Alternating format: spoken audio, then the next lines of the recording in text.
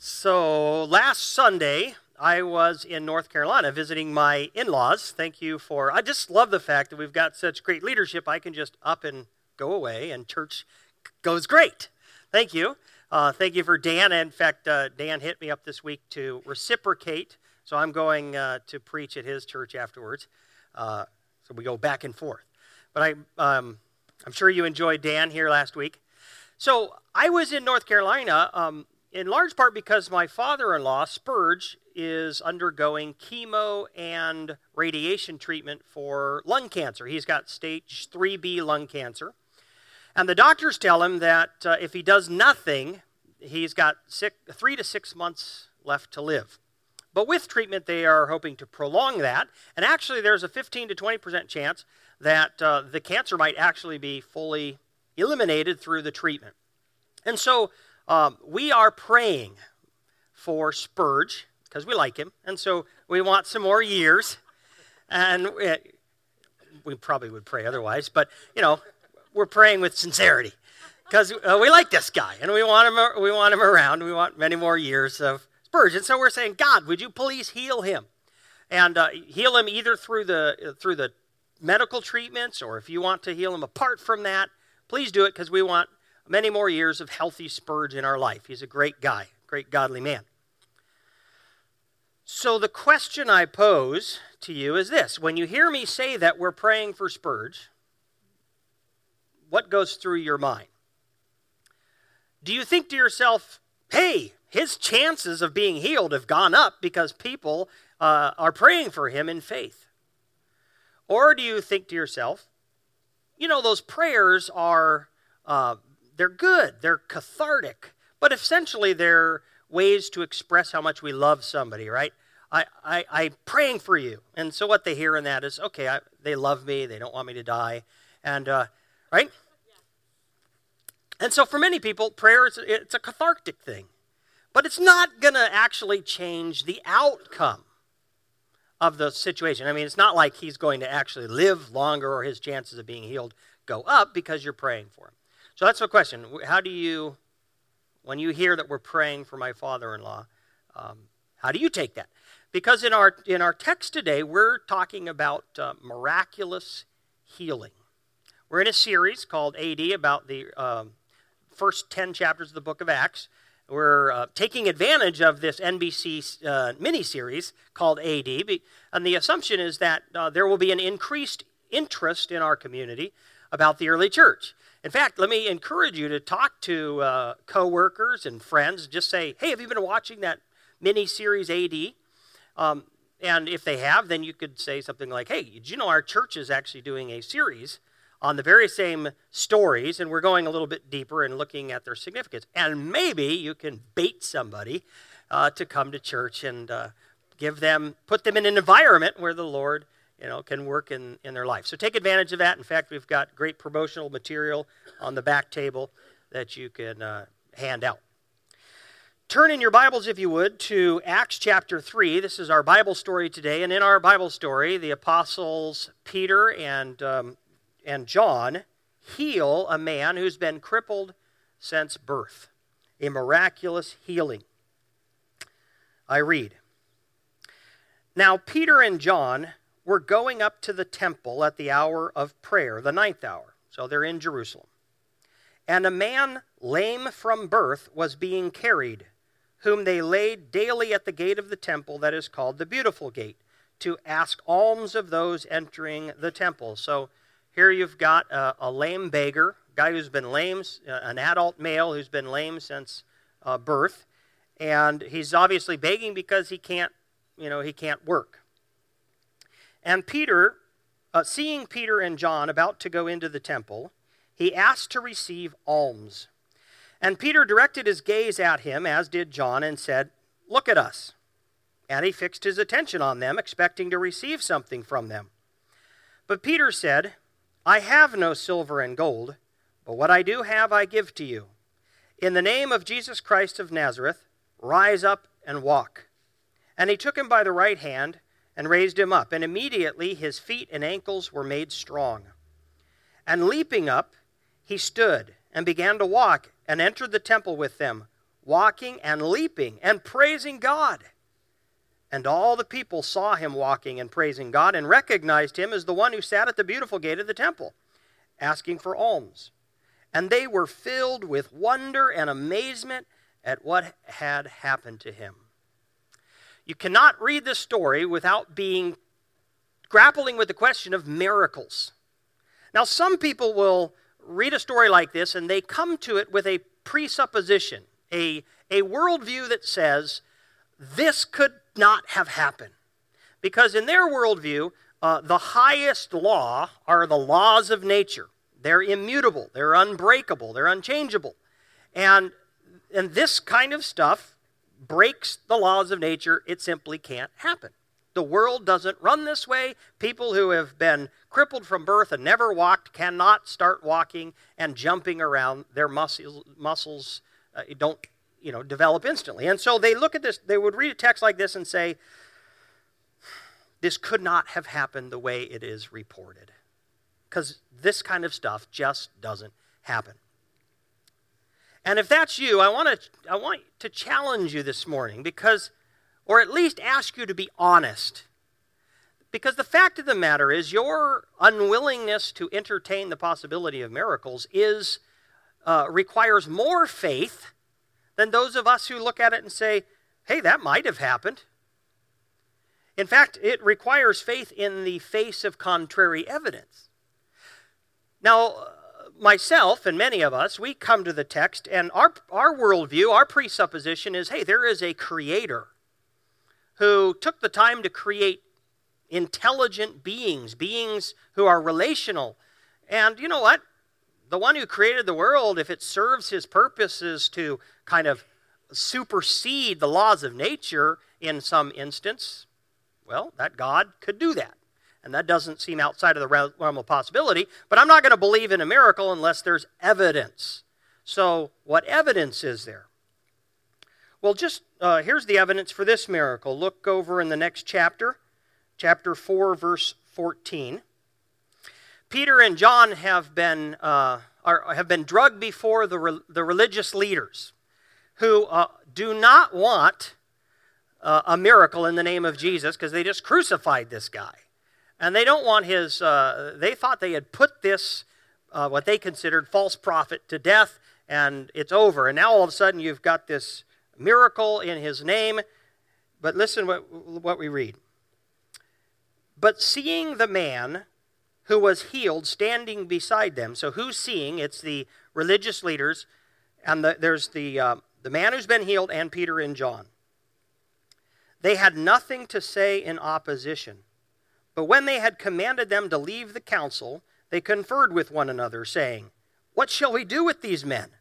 For that a notable sign has been performed through them is evident to all the inhabitants of Jerusalem, and we cannot deny it. So they're saying, look, the evidence that a miracle has happened is so great, as much as we want to deny it, we can't deny it because people have seen this crippled guy for years at the beautiful gate. Everybody knows who he is, and now he's up and walking. And we can't deny that a miracle has occurred. And so if you come to the text, I just ask you to not come to miraculous texts in the Bible and just say it couldn't have happened. Look at the evidence. And what kind of evidence would you expect other than eyewitnesses who say, hey, in this particular instance, the world didn't run the way it normally runs. Something unique took place, and it demands an answer.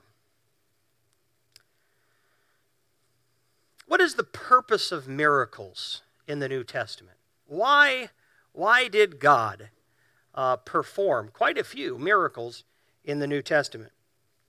Well, there are three reasons. The first reason for a miraculous healing, to be more specific, might be more of a byproduct, but let's call it a reason, and it's simply to relieve suffering.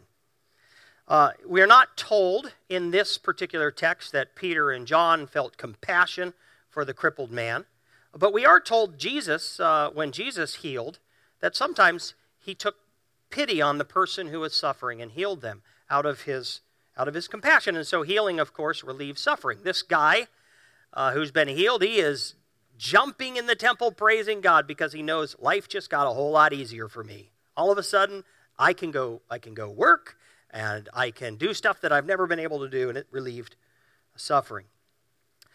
Second reason for miraculous healings in the New Testament is to reveal Jesus as the risen Lord. When somebody is healed in the name of Jesus Christ, well, it testifies very powerfully that Jesus is alive and at work in our world.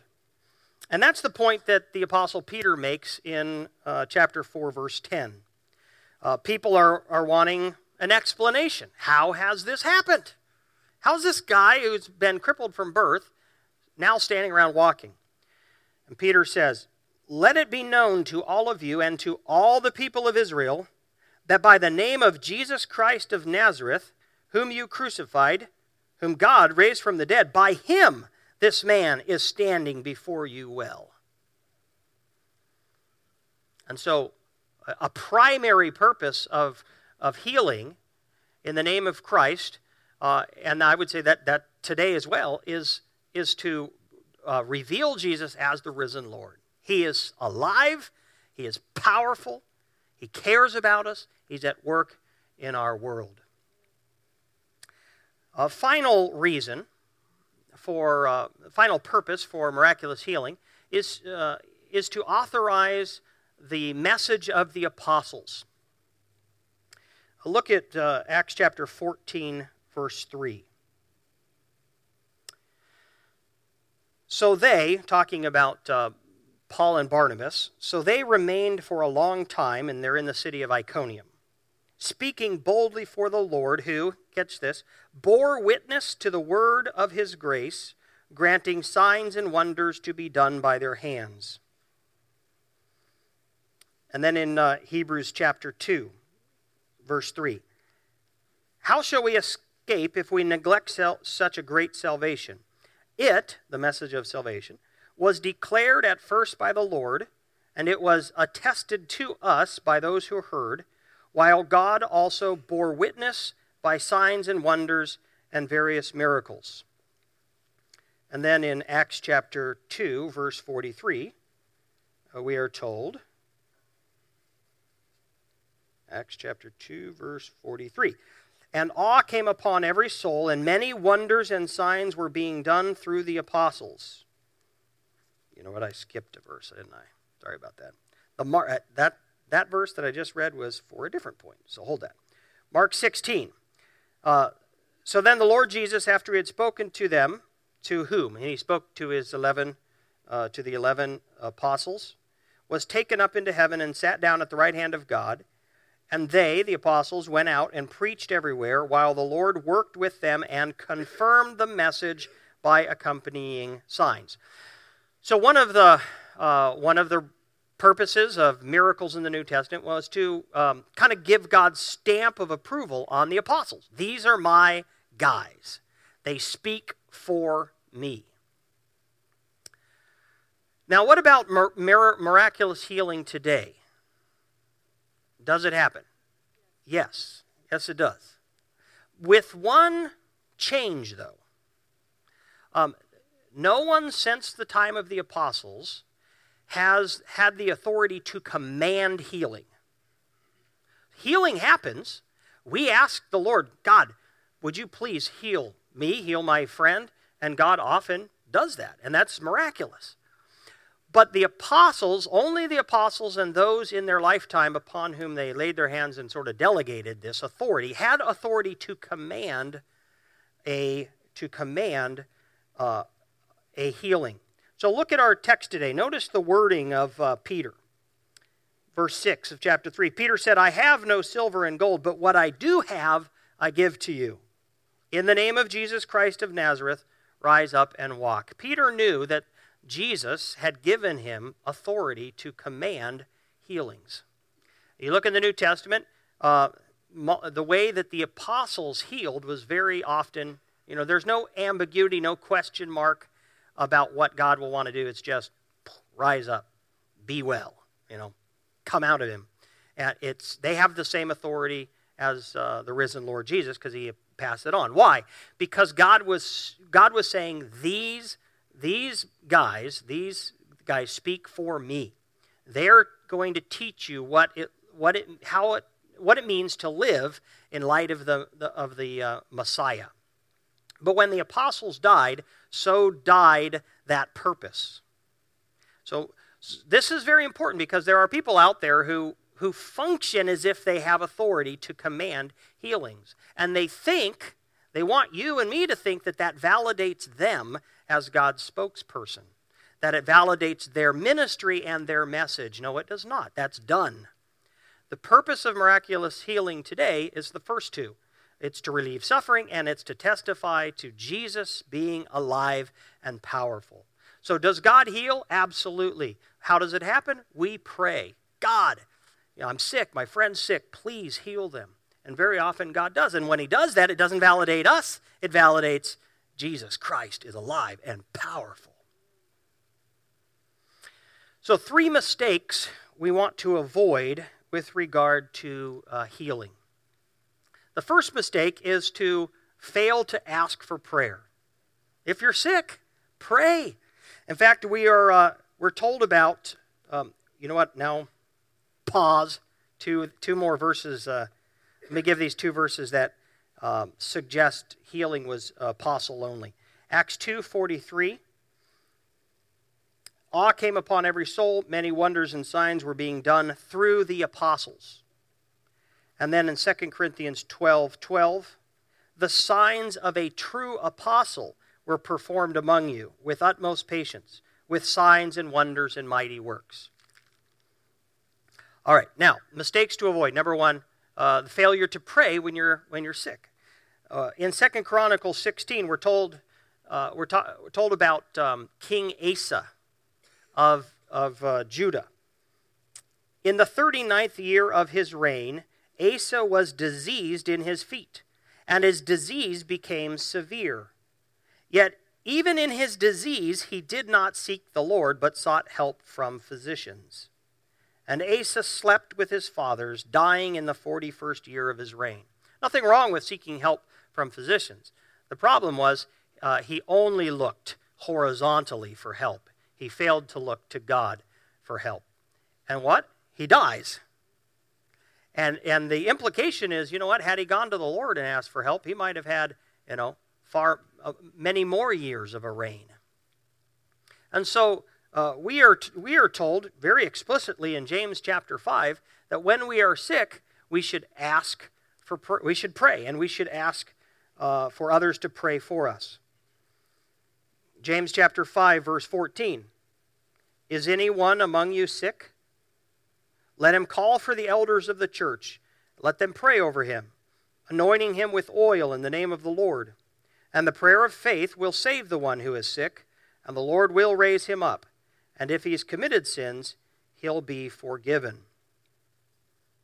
We'll talk a little bit more about this verse in a moment. But right now, just to say, if you're sick, don't make the mistake of not asking God to heal you.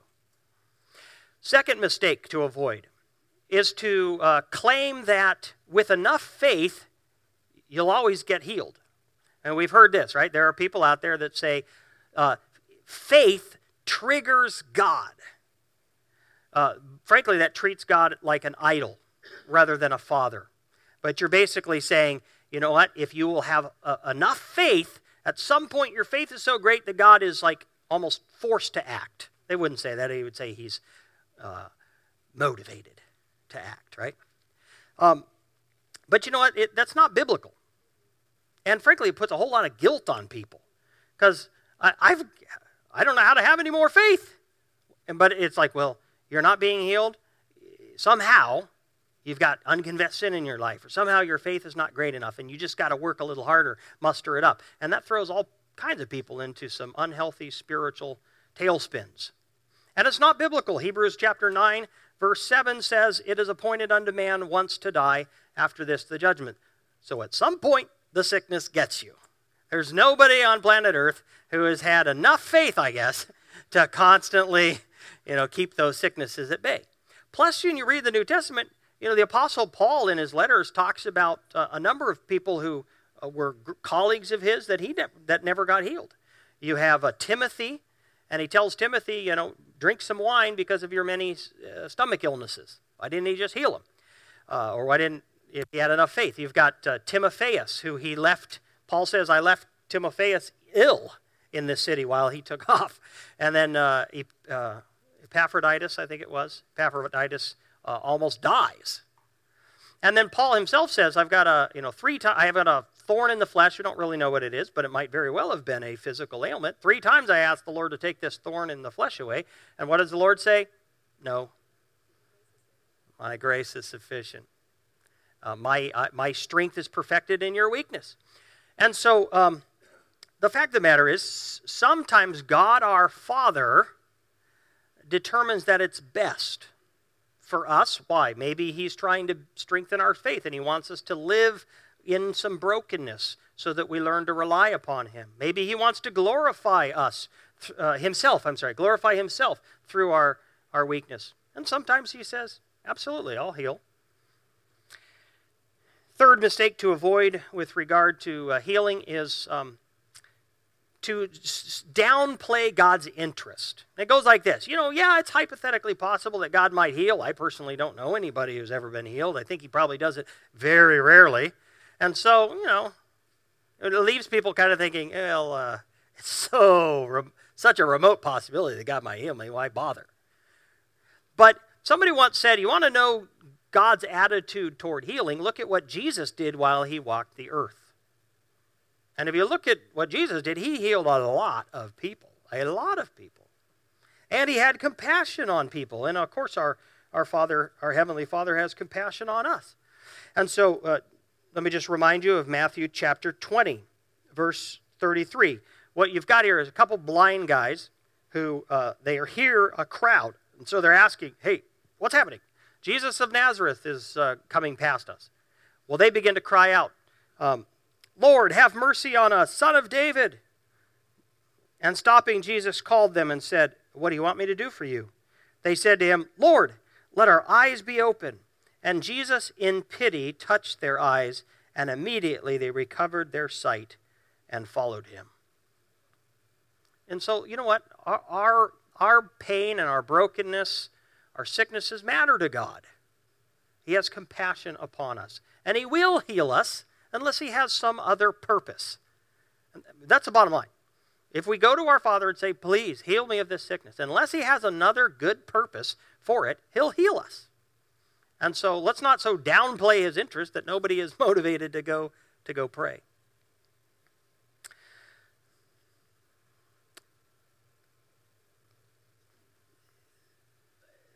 Every Christian will be healed from every sickness.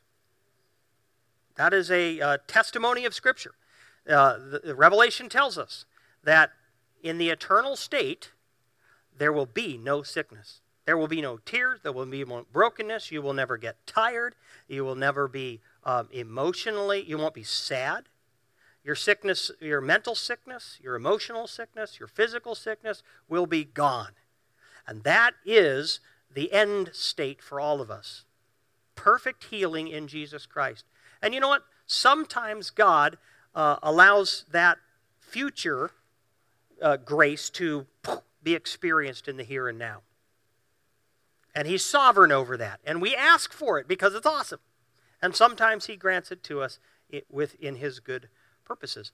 But present healing is simply and always a foretaste of future healing. My father-in-law said this so well last week. He said, Mike, I am absolutely confident God will heal me. I have zero question in my mind God's going to heal me. And for a moment I thought, does he know something I don't know? Wow, that's some faith. And then I also thought, is that presumptuous? And then he said, but what I don't know is when. I don't know if God's going to heal me in this life or heal me in the next life, but he will heal me. That is a profound theological statement. My Redeemer is going to heal me. I just don't know when. And maybe it'll be now so I can have some more years in this life, but I certainly will have eternity with my family. And that's a wonderful part of being in a Christian family, where you know where everybody's going. So let me head back to James. Anyone among you sick, let him call for the elders of the church. Let him pray over him, anointing him with oil in the name of the Lord. The prayer of faith will save the one who is sick, and the Lord will raise him up. And if he has committed sins, he will be forgiven. That last statement about the sins and forgiveness helps us understand that the sickness there is not just physical sickness. Certainly includes physical sickness. But there can be sickness of the mind. You know, I can't seem to feel forgiven from a past sin, even though I've repented of it. I can't get free from it. I've got anger. I'm depressed. And the brokenness and the sickness can be, beyond just physical, like cancer or something. And he says, pray. And what's the faith? The faith is that God has the power to heal me. And then there's the promise. The Lord will raise him up. And I think that is slightly ambiguous, because it's true. The Lord will raise us up. Will he raise us up in this life or raise us up in the end? We don't know. But he absolutely will raise us up. Let me end with a story. A guy named Daniel Doriani wrote a commentary on the book of James. And he shares this story. He says, during the autumn when I first studied James in earnest, a friend suffered a viral infection of the heart. It wasn't a heart attack, but it mimicked many of the symptoms of one. My friend felt listless. He looked gray and lifeless. Well, one day at church, I told him that James 5 instructs elders to lay hands on the sick and pray for their healing. And I suggested that he call the elders of his church to pray. 2 weeks later, he came to me and said, I want to do this. Now, no one in our church had done this before. And so we did something very Presbyterian. We studied the matter another 6 weeks and hoped he didn't die in the meantime. That's hilarious. At last, we appointed a night for prayer, and the elders gathered. Now, the church's pastors, before we prayed, told us, don't expect a dramatic physical healing, because God heals in many ways. Now, I appreciated his motive, but there was no need to restrain my enthusiasm. My doubting heart was already skeptical enough. To make matters worse, my one prior experience with prayers for healing came when I was an unbelieving teenager. I had a chronic illness, and my parents asked me to let them and certain friends pray for me. I wanted no part of it, but I was afraid to say no. The prayers had no effect at all. Well, my friend knelt down in the middle of a circle of elders. We anointed him with oil, laid hands on him, began to pray. Since I'd started the process, I was appointed to offer the closing prayer. Now, as soon as we began to pray, I had an overwhelming sense that God was, at that moment, healing my friend. My arms felt what I can only describe as bolts of fire pulsing through them. As I grasped my friend's shoulder, heat and energy burned in my hand. I knew God was healing him. I wanted to shout, let's stop praying that God will heal John, start praising him that he has healed him. But I was too astonished, too unsure of my sensations to say a word to anyone. 4 days later, after church, my friend beckoned me with a wild grin. Dan, watch this. At once he dashed up a flight of steps. At the top, he smiled. Hey, I'm not even breathing hard.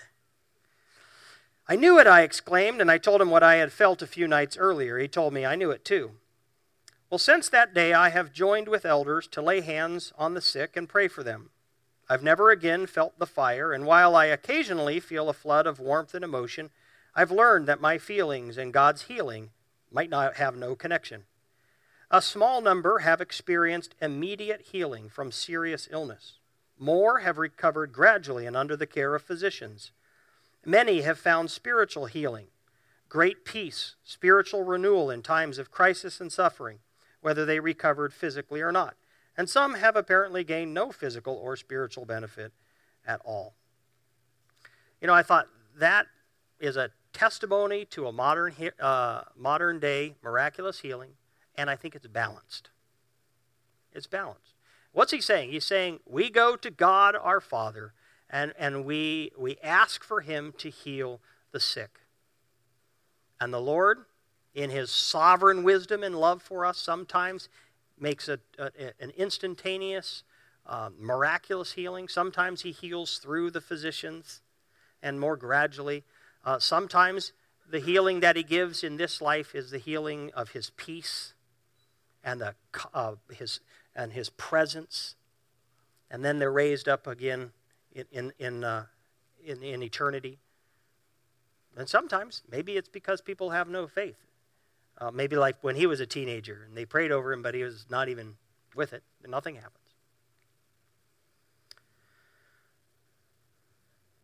We proclaim Jesus Christ alive from the dead. And we, his people, have access to his power and his love. Let's take advantage of it. And I hope today that we are just re-inspired to come to God with our brokenness, whatever that is, and ask for healing.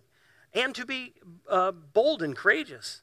And when we see other people hurting, if they're followers of Christ, man, say, hey, listen, you've got a Father who loves you. You've got a Father who wants to heal you. Whether now, he's going to heal you at some point. Let's take advantage of that. So I'm going to pray, and right now I'm going to ask the band to come forward. We're going to pray, and then we're going to go into a time of communion led by Katie Allen. During communion, if you would like a prayer, if you would like prayer for healing of any kind, there will be a number of us up here in front of the Clearwater Church sign. We would love to pray for you. Please give us that privilege. Don't miss out on asking the Father who loves you for his healing touch.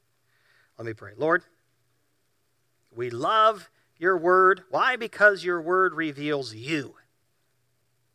So it's you, Lord, that we love. You are good.